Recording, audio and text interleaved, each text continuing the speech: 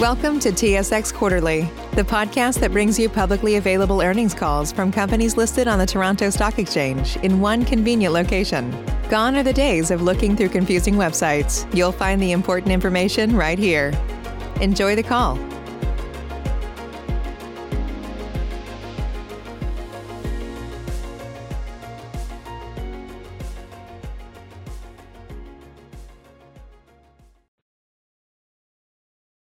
Good day, ladies and gentlemen, and thank you for standing by. Welcome to Ovintiv's 2020 First Quarter Results Conference Call. As a reminder, today's call is being recorded. At this time, all participants are in a listen-only mode. Following the presentation, we will conduct a question-and-answer session. Members of the investment community will have the opportunity to ask questions and can join the queue at any time by pressing star 1. For members of the media attending in a listen-only mode today, you may quote statements made by any of the Ovintiv representatives. However, members of the media who wish to quote others who are speaking on this call today, we advise you to contact those individuals directly to obtain their consent. Please be advised that this conference call may not be recorded or rebroadcast without the express consent of Ovintiv. I would now like to turn the conference call over to Steve Campbell from Investor Relations. Please go ahead, Mr. Campbell. Thank you, operator, and welcome everyone to our first quarter conference call. This call is being webcast, and the slides are available on our website at ovintiv.com. Please take note today of the advisory regarding forward-looking statements at the end of our slides and in our disclosure documents that we file on SEDAR and EDGAR. Following our prepared remarks today from the leadership team, we will all be available to take your specific questions. Please limit your time today to one question and one follow-up. This simply allows us to get to more of your thoughts and questions. I'll now turn the call over to our CEO, Doug Suttles. Thank you and good morning. We very much appreciate you dialing in today for our first quarter update, and I hope you're healthy and surviving staying at home. Today, we are living in unprecedented times, both in our daily lives and in our industry. Over the last 2+ months, we've been managing through a challenging combination of events that is one for the ages. As shareholders, it's important that you know we are in a very good position, and I'm very confident we will come out of this even stronger. While we didn't predict this situation, we did plan on volatility. We deliberately built a business that has massive flexibility and that allows us to be very dynamic in how we respond. The immediate actions we are taking positions us very well for 2021, and we will talk more about that on the call today. Our first quarter financial and operating results were very strong. We delivered higher than expected production for less capital, but clearly a lot has changed in our sector since we closed the books on the quarter. We'll focus this morning on how we're effectively using that flexibility we've built into our business to manage through these challenging times and how we see ourselves positioned for a recovering world. We will not only survive, but we'll be positioned to thrive. And I know we all hope that that day is very soon. I'm joined today by other members of our team who will help with the presentation and be available to answer your questions. We will reference the slides we issued yesterday and take your questions after our prepared remarks. The market is certainly challenging and something none of us could have predicted. I told someone recently that while we prepare for a black swan event in our risk management process, we never thought we had to prepare for a whole flock of them. Fortunately, we have the flexibility to rapidly adapt to changing market conditions without incurring fees or penalties.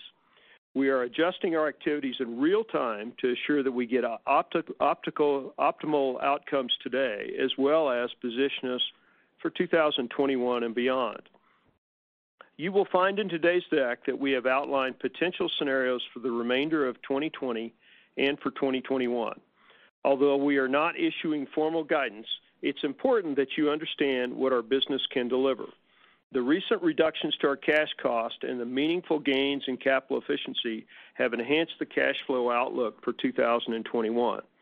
Our stay-flat capital at a $35 oil price is about $1.5 billion. You'll recall that this is about $700 million less than previous estimates. More on how we get there later in the call. As the COVID-19 demand impact became apparent in oil markets, we immediately announced a series of actions to protect the health and safety of our workforce, maintain balance sheet strength, and preserve liquidity. Over the next several months, we expect that oil prices will be weak and volatile. Although encouraged by OPEC Plus cuts and the swift actions being taken by producers to cut capital, defer completions, and shut in production, the COVID-19-driven demand loss is too great to quickly overcome. But it is encouraging to begin to see the green shoots of returning demand. We are laser-focused today on the things we can control and are using the tremendous flexibility we built into our business to make sound decisions consistent with our market views.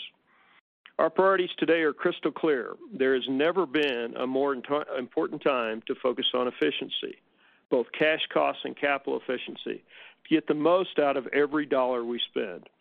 This is something we are very good at, and we have a long-standing track record when it comes to innovating and creatively finding new ways to enhance margins and reduce capital costs.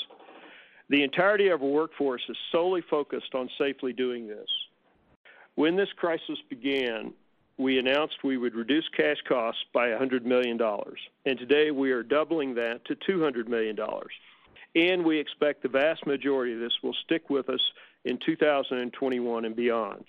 In addition, in the first quarter, we substantially reduced well costs versus 2019, and now we believe they will be more than 20% lower in 2021 versus 2019. The steps we are taking today are maintaining our strong balance sheet and preserving liquidity. We have the flexibility in our business to do this quickly, efficiently, and without penalties. In the second quarter, we immediately cut capital by 60%. We went from 23 rigs to the 7 we are running today.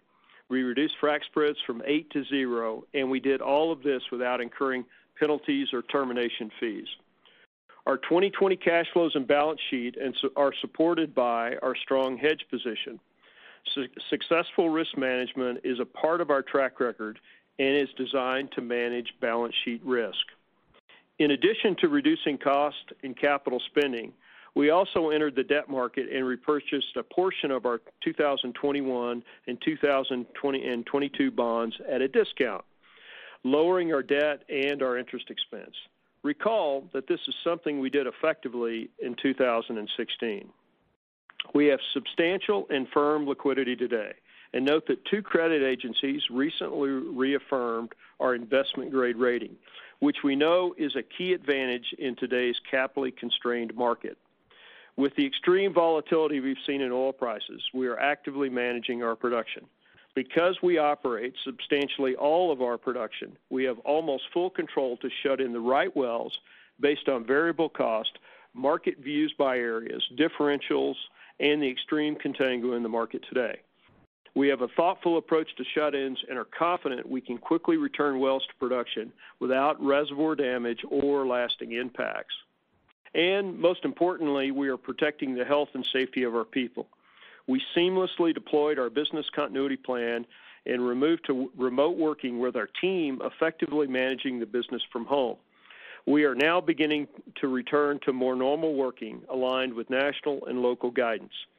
We also implemented safety protocols in the field where we've now completed over 45,000 health screenings. This has been very effective. We've had no known cases of COVID-19 in our field operations. Our goal was not just to maintain critical functions, but to effectively run the business. I have to compliment our team as we haven't missed a beat. These priorities give us tremendous resilience and position us to thrive during the recovery. Although we are certainly prepared to make additional cuts to preserve our liquidity and protect the balance sheet, we also believe we have to do this in the context of a recovery. I'll now turn the call over to Brendan McCracken to discuss our first quarter results. Thanks, Doug. We had a very strong start to 2020 with production ahead of plan and both capital and cash costs below budget.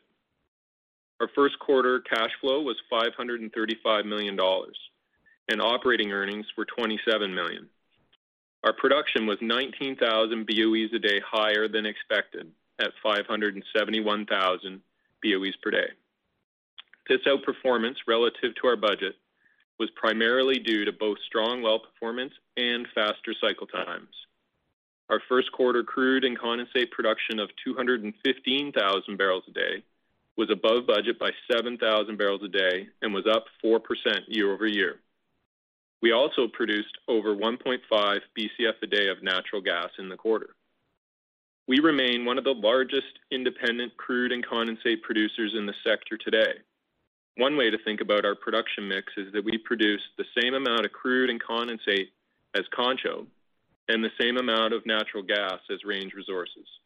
We firmly believe our diversified portfolio is a real advantage through the cycle. Our original 2020 budget plan was to invest $865 million of capital in the first quarter. As a reminder, our original guidance called for us to front-end load activity in our base assets to maximize operational efficiency. With continued efficiency gains, our actual investments in the first quarter came in 9% under budget. Total costs in the first quarter were lower than expectations at $12.17 per BOE. As we'll cover a bit later, we expect to continue to drive savings in both capital and cash costs through the rest of this year and beyond. Our realized hedge gains in the first quarter were $150 million. Our total liquidity today is at $3.4 billion. During the first quarter, we went into the open market and repurchased $100 million of our 21 and 22 notes for $89 million. These transactions included $90 million of senior notes with fixed rates of 5.75% and $10 million of notes with fixed rate of 3.9%. The impact of these repurchases reduces debt, lowers our interest expense, and extends term. In early March, we immediately adjusted our investment levels. We dropped second quarter capital by 60%, or $500 million.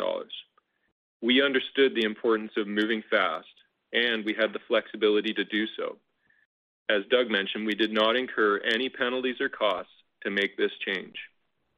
In April, we restructured our hedge book to further insulate us against the lower oil prices.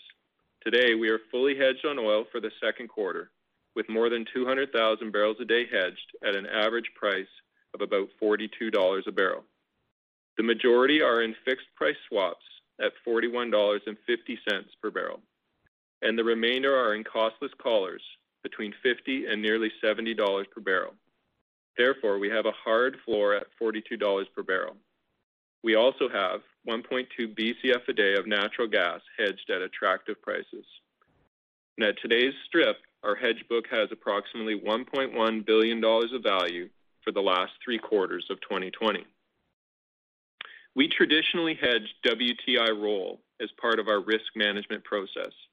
As a result, we have mitigated more than 70% of our roll exposure for the balance of 2020, with the financial hedges at plus 25 cents per barrel.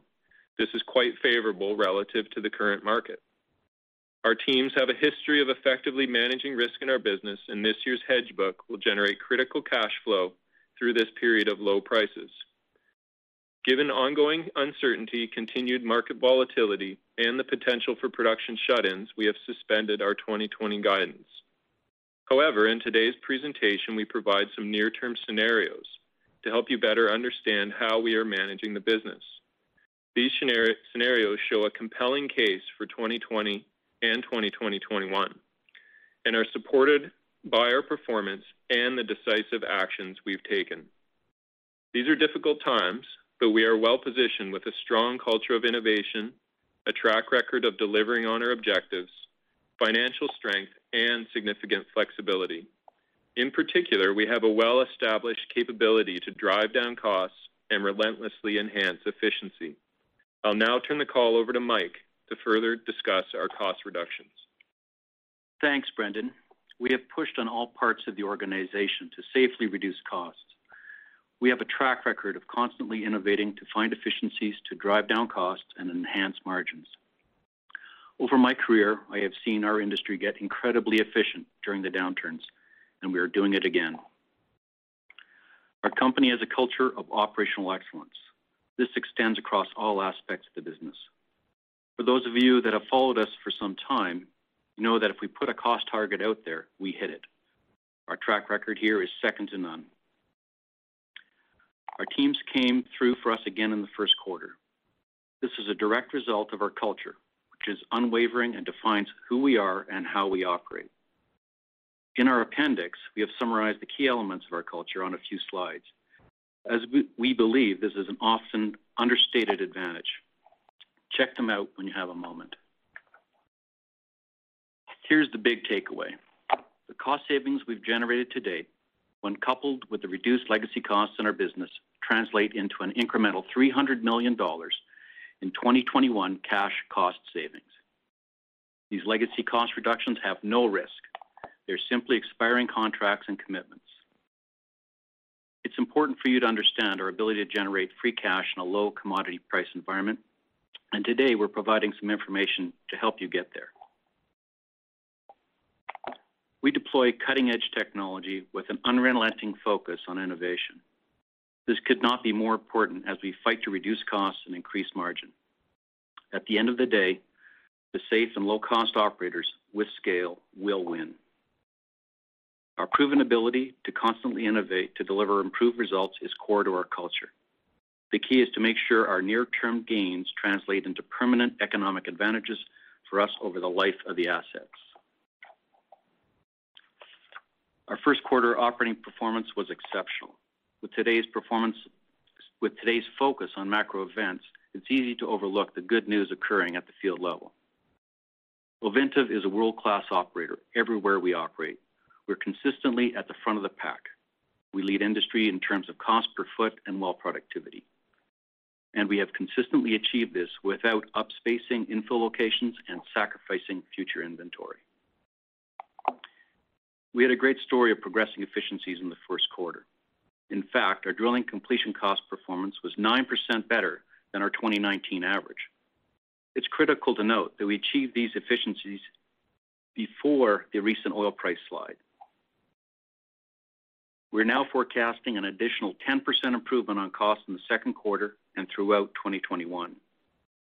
Much of the savings we've seen to date are expected to be permanent, leading to lower break-even projection and our higher cash flow outlook for 2021.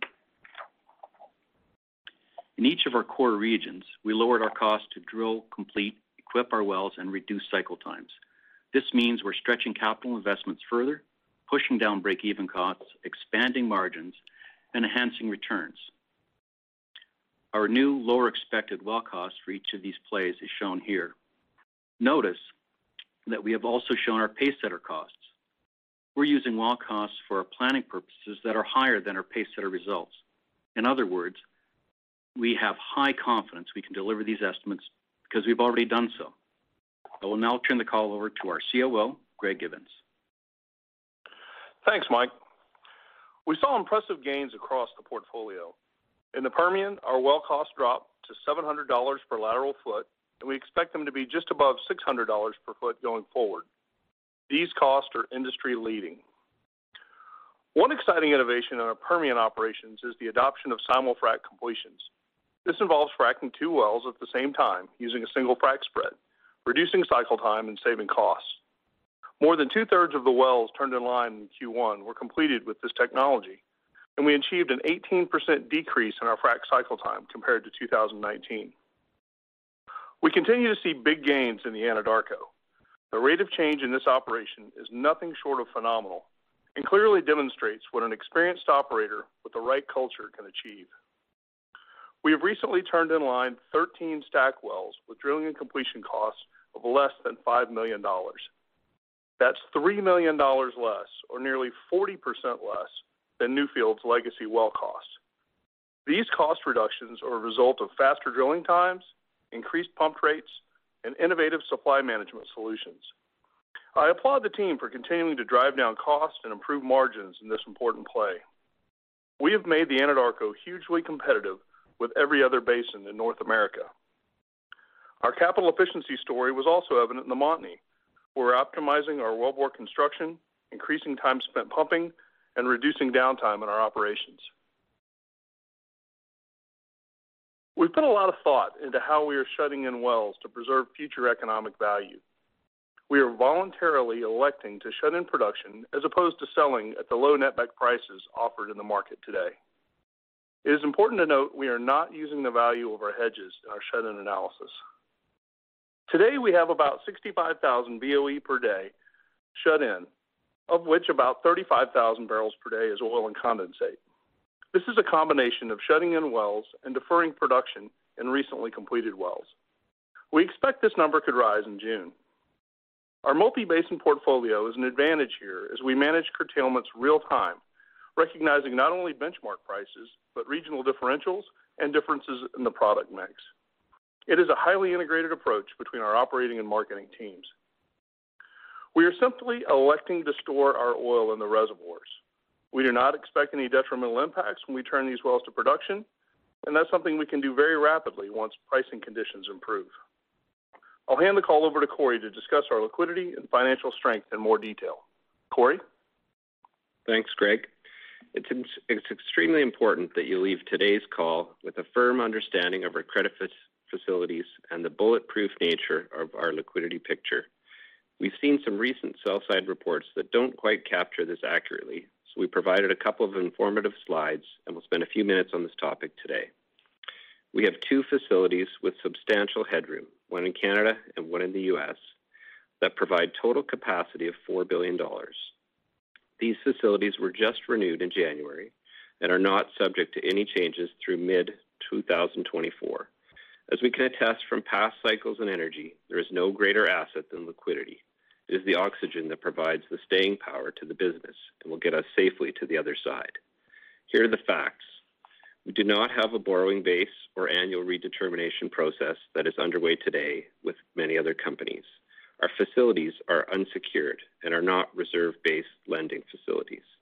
We have no cash flow, EBITDA, or leverage covenants, which in today's period of low prices could make reductions in activity levels and supply curtailments very difficult.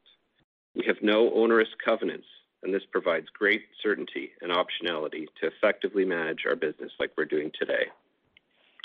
Although it's a great advantage to be rated investment grade in periods when access to capital is constrained or expensive, access to our facilities are not contingent on this rating.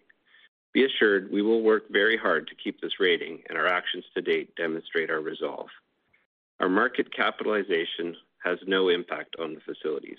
These facilities are backed by nearly 24 of the world's largest global financial institutions.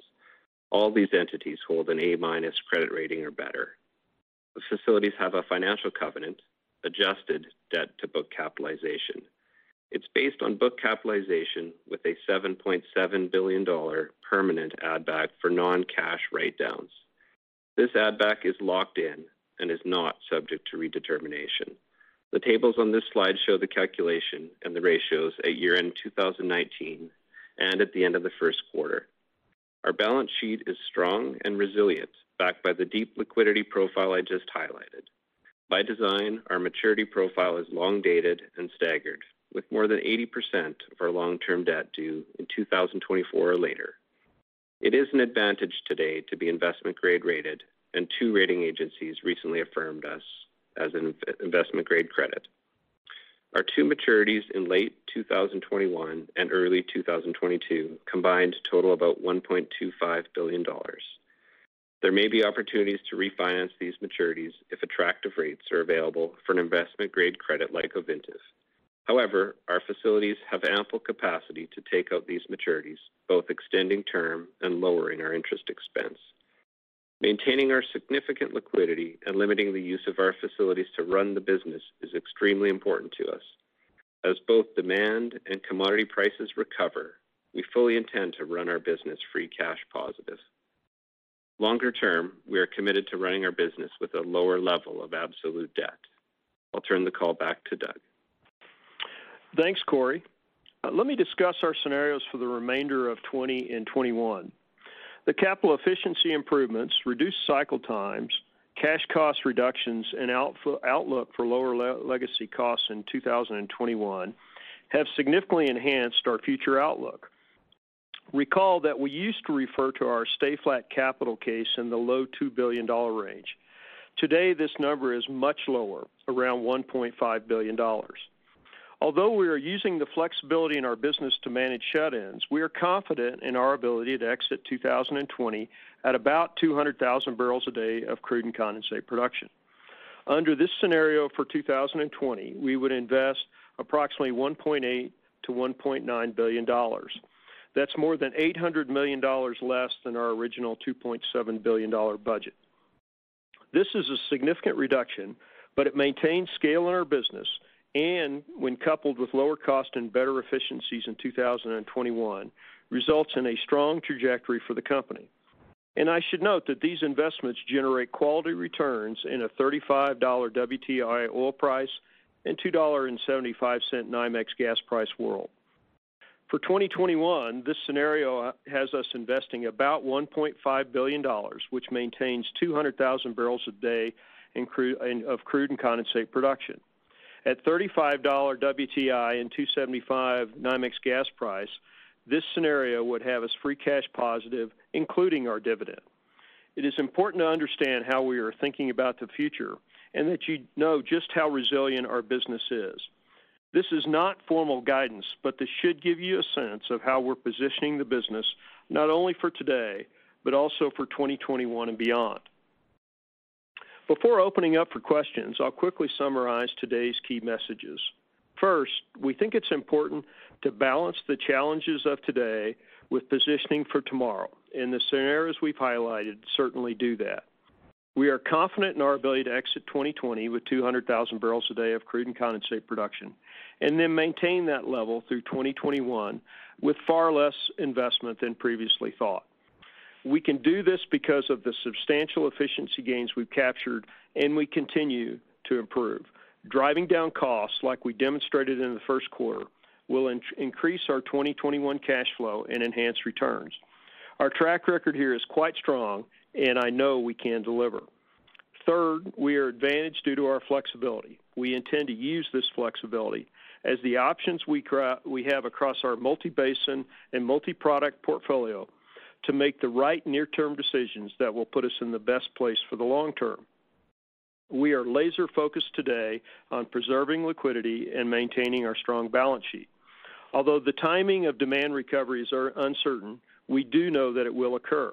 The world needs our products, and we intend to be positioned to thrive on the road ahead.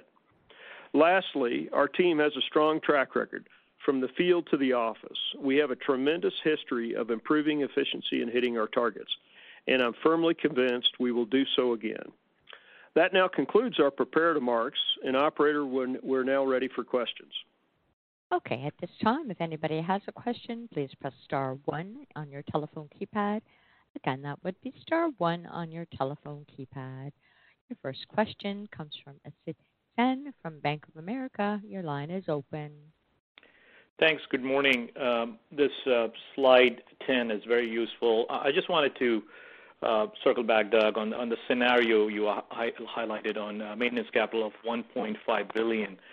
Could you share with us, again, broadly, what the split would be between Permian, Anadarko, Montney, and the base assets, perhaps a decline rate improvement embedded in that, and a level of DUC assumed at the beginning of the year?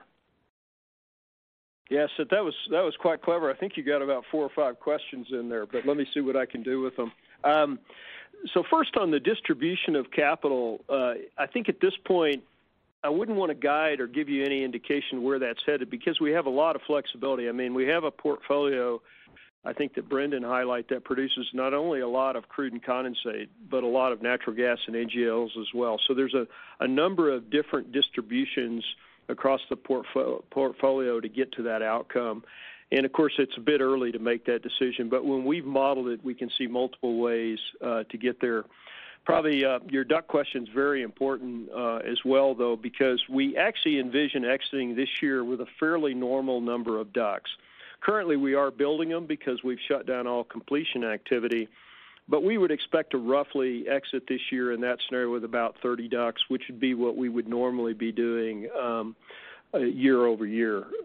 I may have left something out, so if I didn't cover everything, please. Decline rate, we actually see it moderating both on BOEs and on crude and condensate production by about 5 percentage points. Varies a little bit between gas and oil, but clearly when you move off of growth into a stay flat case, your underlying decline starts to moderate as you have fewer newer wells in the portfolio. Thanks, Doug. And a big picture question for you, if I may. In a low price environment, would you be reevaluating your well spacing and or completion designs? You know, it's a good question, but I think is highlighted in the prepared remarks. What we've been able to do across the portfolio is actually demonstrate that we can give very competitive well results while actually using our cube approach, which doesn't sacrifice both future locations or this really valuable land that we hold. So I don't believe it is. It's constantly shifting and moving as we learn. And then on completion design, I think what we've shown, typically our completions have been staying the same or growing, yet we're still driving well costs down. And an example of that would be what Greg highlighted with the simul-frac approach we're now using, where we use one frac spread to simultaneously complete 2 wells at the same time. So I don't think it would. In fact, in a few areas, we're still looking at increasing the size of the jobs, and we think we can offset that cost with efficiencies. And your next question will come from Greg Pardy from RBC Capital Markets. Your line is open. Yeah, thanks. Good morning. Definitely a number of my questions taken in that first one. It was a good summary. Maybe just a couple of follow-ups just on the decline rate, Doug. Then the 5% reduction. What would the reference case be there? Like 36, 37%? Yeah, Greg, we've historically talked in the high 30s. It varies a little bit by product, but it would, for instance, for oil, it would fall from the high 30s to the mid 30s. For BOEs, it falls from kind of middle 30s to low 30s. So it does vary a little bit by product. Part of that is some of our legacy gas production is on lower decline because it's older. Okay, and in terms of the sustaining capital, it's kind of a dumb question, but that's on a BOE basis, or is that really just kind of targeting the oil and condi that you mentioned? Yeah, today it's really targeting oil and condi. We might have very, very small gas decline in that, but there isn't a huge difference in that scenario between BOEs and crude and condensate in it, but because we have quite a bit of flexibility in there, and that's why the question about distribution of that capital across the portfolio, we can get there in a number of different ways, depending on what commodities and regional pricing is doing. And your next question will come from Brian Singer from Goldman Sachs. Your line is open. Thank you. Good morning. Can you give us a little bit more color on where the shut-ins are by area, or what the proportions are, and then what oil price would you need to see to both curb your curtailments, but then also go into growth mode relative to the 200,000 exit target? Yeah, Brian. Once again, one of the advantages of having a multi-basin portfolio is we can use not only what the benchmark prices are doing, but what regional diffs are also doing. So today, when you look at what's shut in today, a much larger percentage of the Uinta, Bakken, and Eagle Ford are shut in, and a much smaller percentage of the Permian, Anadarko, and Montney are shut in. So the biggest chunk is in our base assets, and largely that's just driven by regional differentials, a little bit by the cost profile. As to what price we would return activity, well, it's two things. On shut-ins today, most of a reasonable portion of our production that's shut in is clearly doing more than covering variable costs today, but we've just decided not to sell those barrels at today's prices and effectively store those for the future. Because as Greg mentioned, it's not only shutting in wells that we're already producing, we've chosen not to bring on some wells that we've drilled and completed, and other wells that we've recently drilled and completed, we're producing at very restricted rates. It's hard to put a precise number because diffs have played a very big role in this conversation.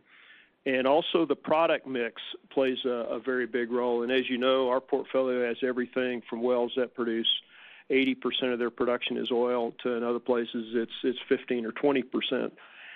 So it's hard to give you an oil price because it actually matters what gas and NGLs are doing. And then when we restart activity is also the same answer. At today's prices, we wouldn't do that, but it's going to vary by region, and it's not just oil price dependent. It will also depend on what gas and NGLs are doing. Great, thank you. And then my follow-up, I'm going to try to get a couple in, but not as creatively as others. Can you talk to the oil mix in the Permian and Anadarko basins as you see well performance moving around, if well performance improvements are coming more on the wet gas side versus the black oil side? And then on natural gas, would higher gas prices in those basins or in the Montney impact and influence your interest in drilling more gassier prospects and shifting capital that direction? Yeah, Brian, in terms of the product mix in the Permian and the Anadarko, it's relatively stable. It's not moving around a lot. It does vary a little bit by zone and by county in the Permian, and of course as you move across the window, but that's not shifting dramatically. Your question on gas prices is interesting, and we're currently studying that. At what point would the wells you target shift based on product pricing? And I don't want to give you a precise number, but clearly there's a number of people who are getting more bullish on natural gas prices. And of course what that does in a play like the Anadarko or the Montney, it just makes them more attractive because we'd still get the liquids production, but we'd get an even better price for the natural gas. It could make a difference on capital allocation at the margin. We're studying that today because, as you probably know, Brian, as you move into, particularly in the Montney, into some of the different type curve areas, you actually get higher rate wells. You get a lot more gas, and you may not be giving up much on the condensate side. So it could drive it at the margin. I don't think it'll be a huge effect, but at the margin it could make a difference. Your next question comes from Arun Jayaram from J.P. Morgan. Your line is open. Good morning, Doug. I know you guys employ a rigorous capital allocation process. Just wanted to see if you could, give some more thoughts on the 2020 scenario that you outlined today, the 1.8 to 1.9. What kind of oil price are you thinking about to support that level of investment this year, and maybe talk about what would drive that to be a lower level of spending if prices don't show some recovery in the back half of the year? Yeah, Arun,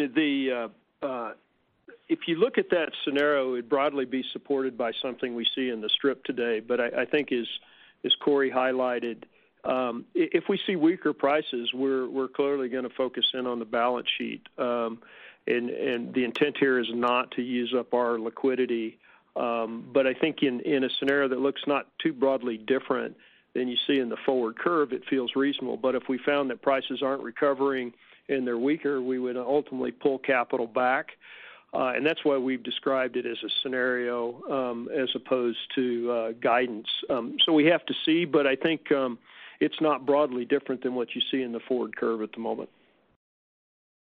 Yeah, and the second question is, could you talk a little bit more about, your well costs are now, trending below your peers by quite a big margin as we study this on a per foot basis. Could you talk about what's driving that and just broadly what's influencing, the sustaining CapEx to be, 1.5 versus called a $2 billion rate, before the downturn? Yeah, Arun, thank you for the question. I mean, first of all, I'd highlight that, there's only one company in the world who's drilled and completed more horizontal wells with a multi-stage frac than us. So we have incredible experience.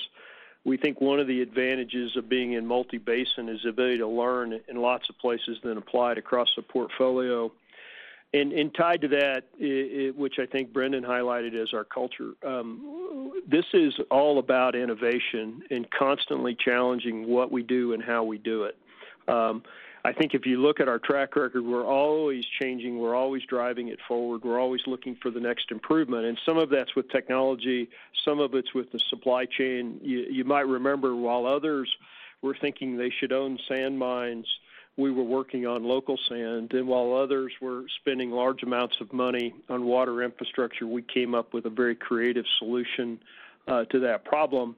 And it just doesn't stop. I remember in 15 and 16, many people were saying the cost reductions we delivered then would reverse out in 17 and 18. Well, if you look at our costs, they went down year over year, and we firmly believe they're going to go down in 21. And I think Mike highlighted in his comments that the numbers we're using in the forward look scenario are actually higher than cost we've actually delivered today. Our Pacesetter well, which is our well with the lowest cost, is actually less expensive than what we've used in that planning scenario. And if you look at our tracker, because that's information we usually publish on a regular basis, you'll find that quickly our Pacesetters become our average, and we establish a new Pacesetter and continue to drive it down. So a lot of it's technology driven. It's not based on massive assumptions about lower service pricing. It's really driven by the innovation we're going to do in our operations. Your next question comes from Brian Downey from Citigroup. Your line is open. Good morning, everyone. Thanks for taking the questions. I wanted to ask one on the 2021 commentary. So you note a potential scenario in which you're free cash flow positive next year, post-dividend at a commodity price not too dissimilar from the current 2021 forward curve for both oil and natural gas. I'm curious your hedging thoughts or hedging strategy given that backdrop. At what point would you look to layer in hedge protection on that 2021 plan versus targeting further free cash flow upside and net debt reduction potential if commodity prices were to continue to improve? Yeah, Brian, good question. And you know, if you look at our history, we always enter the current year with a strong hedge book. And remember, we do this to protect our balance sheet, which you're seeing the effect of that this year. We also use a variety of products based on our views in the market and the risks that's out there. So everything from fixed price swaps to three-ways. And I know there was some commentary not very long ago that our three-ways weren't providing protection, which actually wasn't true, because I think people failed to understand that you can convert those, and the spread value in there does have value. So we'll build the book as we go through the year, and as we firm up our plans for 2021, it will be underpinned. The balance sheet will be underpinned by a hedge book. But at this point, I wouldn't want to indicate what the price is. I think it's too early to do that. And at the moment, we're not out in the market hedging oil at the current strip. But as we get closer to the end of the year and begin to firm up our plans and also see how 20 finishes, we'll end up with a strong hedge book for next year, which is consistent with our plans. Great, appreciate it. And then as a follow-up, you disclosed purchasing roughly $100 million of 2021 and 22 senior notes in the open market. I'm curious how much additional runway you may have there in the open market. Seems as if you were prioritizing the 22s based on the combination of interest savings and percent discount to face value, but any thoughts on strategy and whether there's a limit to how much you do in the open market? Yeah, maybe I'll let Corey pick that up. Hey, Brian. Yeah, thanks for noticing the repurchase. Obviously, when we were targeting the 21s and 22s, it was really just an ability to extend maturity as well as capture some of the discount. I think what we saw initially anyway in the trading was that the 22s traded a bit wider than the 21s, so we just preferentially went for those based on price.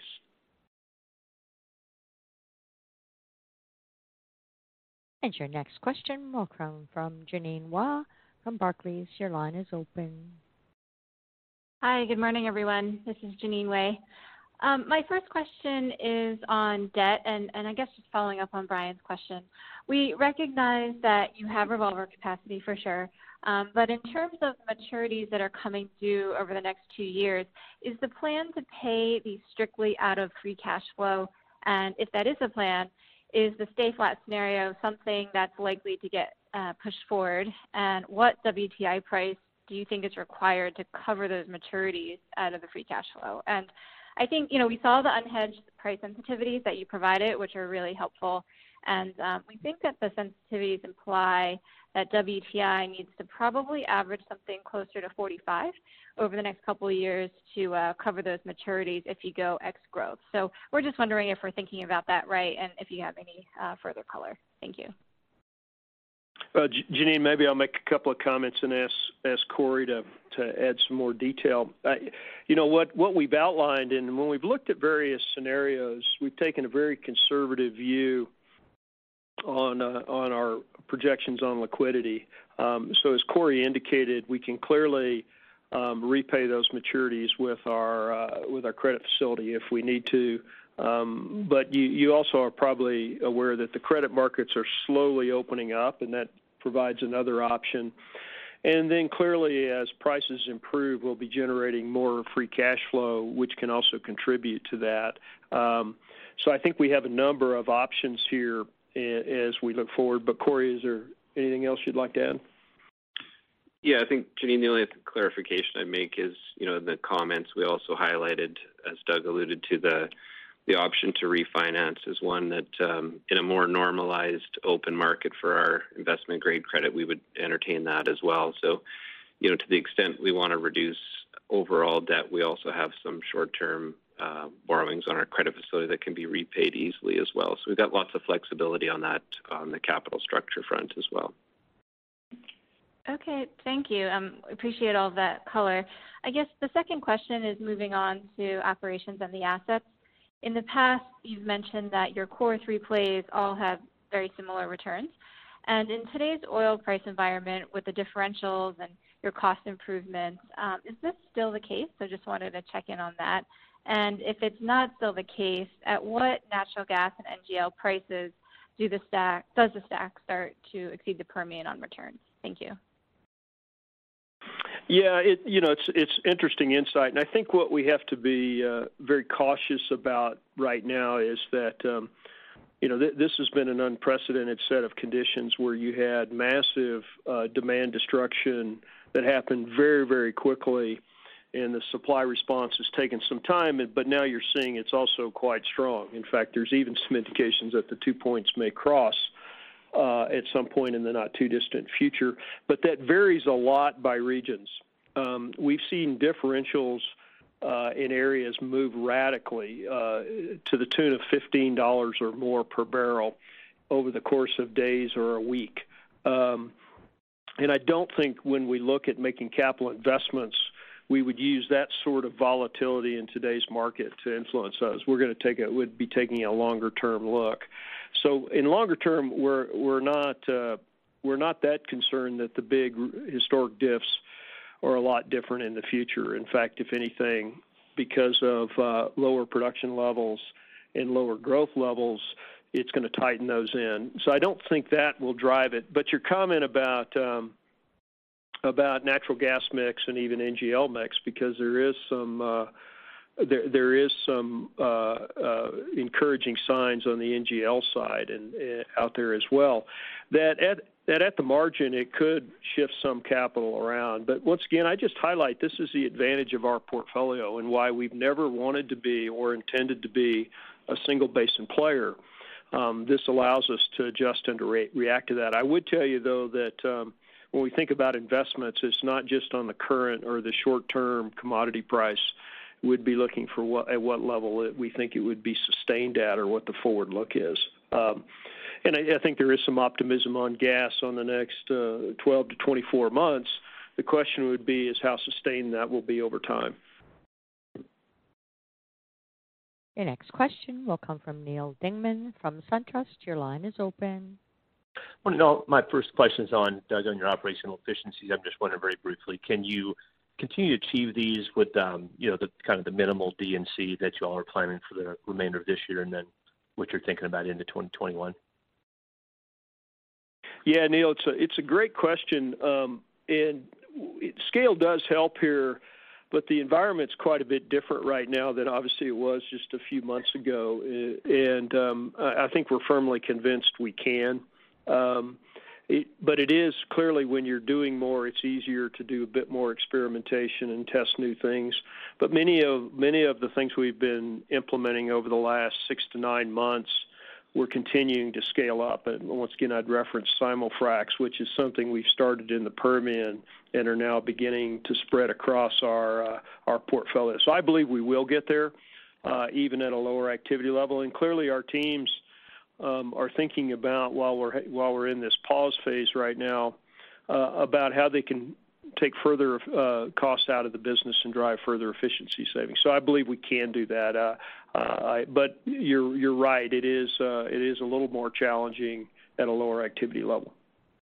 It is great detail. And then my sort of follow-up was in that same vein. I was just looking at that presentation, just the really detailed Anadarko Basin presentation you all put out early this year, and you talked about, I know in one of the mid slides there, about being primed for the full field development. So, again, in that same vein, just running 2 rigs there, I mean, is that, I'm just kind of wondering what sort of plan to tackle that versus, talking about early this year, maybe more of a full field development. So I'm just wondering how you're thinking about that in the play now. Yeah, and I think if you look at the spread of the 7 rigs, the 3, 2, and 2, what it still allows us to do is efficiently do these larger pads that we do today, which we typically use multiple rigs on a single location, and that's partly what drove that decision.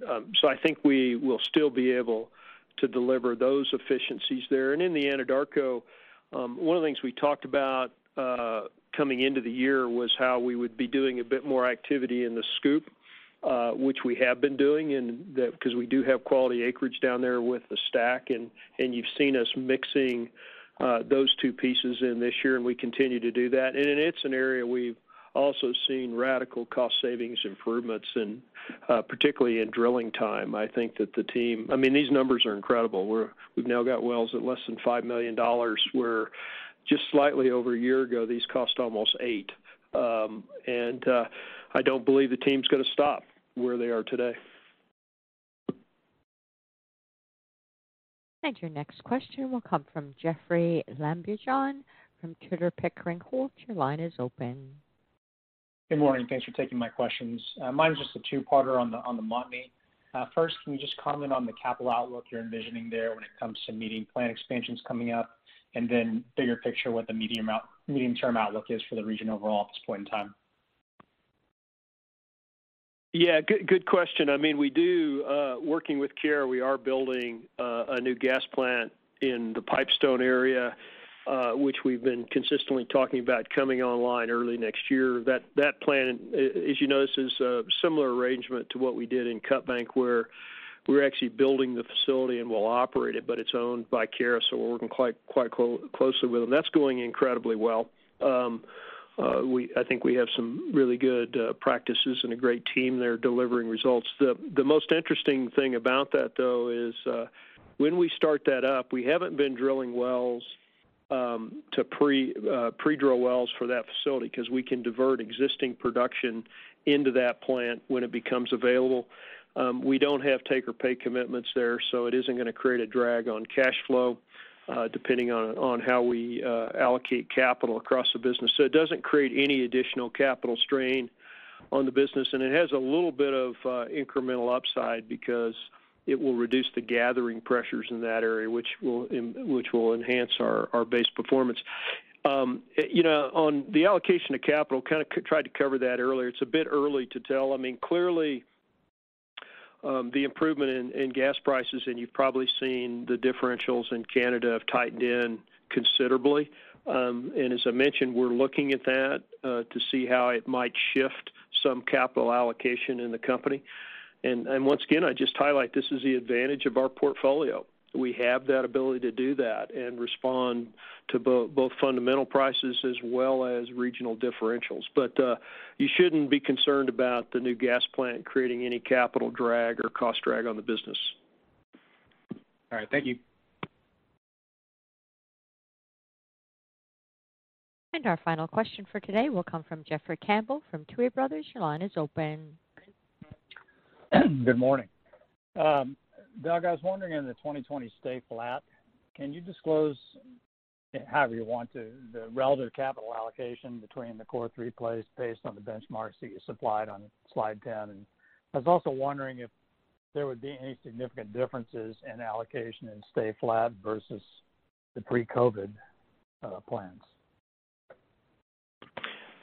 Yeah, Jeff, I think at this point it's hard. I wouldn't want to get very precise. I think all three will attract capital. Exactly what the proportion is will be dependent on the various products and and what the fundamental prices are doing.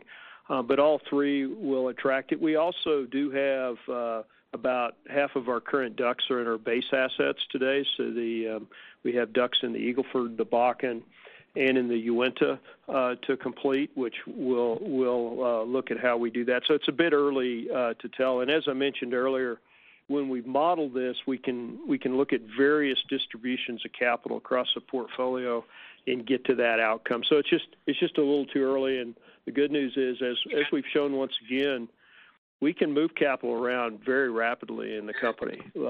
We can both stop it and start it and shift it. And we've done that through a combination of how we're organized and how our supply chain team works. I mean, I just highlight, while others have talked about penalties and termination fees they've incurred with ramping down activity, I'd highlight we didn't incur any of those. And this is some fantastic work by our supply chain team. Okay, that's helpful. The other question I want to ask is referring to slide 7, the $400,000 per well D&C costs in the Permian. That's really low. I was wondering, first of all, do we have an average length for these laterals? And is it a fully loaded cost? And if it's not, what do you think that would add to it? Yeah, I think that when we talk about this is against our standard well, and it's a number of things which have gone into that. We continue to reduce drilling time. I mean, rotary steerable tools now have gotten into a pricing zone where they make sense and reduce drilling time and cost. The completion concepts that Greg mentioned, and our average lateral length, average well's lateral length is getting longer as our land team continues to work to consolidate our acreage. So when you look at those savings of $400,000 per well versus 19, a number of things go into that, but it feels very repeatable, and we think they're going to go down further.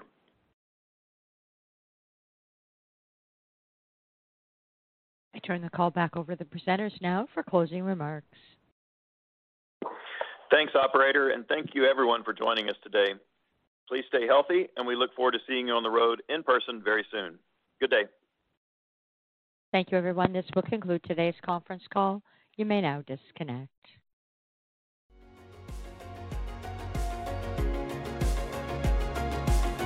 Thank you for listening to TSX Quarterly. If you enjoyed the cast, remember to leave a good rating. And remember, for any additional inquiries, please consult the company's investor relations section on their website. See you next time.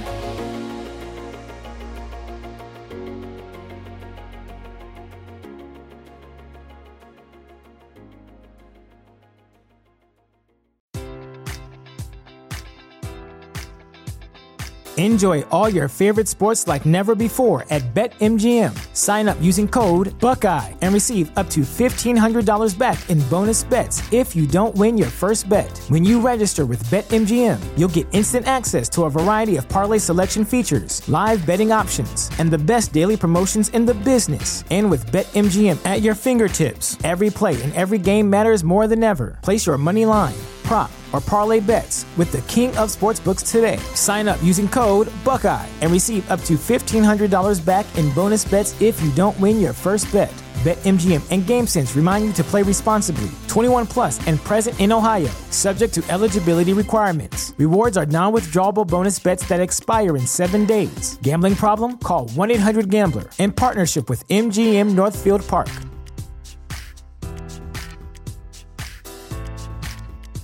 Sick of being upsold at gyms? My guy, you're currently a base member? For $90 more, I can upgrade you to our Shred membership. For $130 more, you'll be a Swole member. And for just $300 more, you'll reach Sweat Platinum. At Planet Fitness, you'll get energy without the upsell. Never pushy, always free fitness training and equipment for every workout. It's fitness that fits your budget. Join Planet Fitness for just $1 down and $10 a month. Cancel anytime. Deal ends Friday, May 10th. See Home Club for details.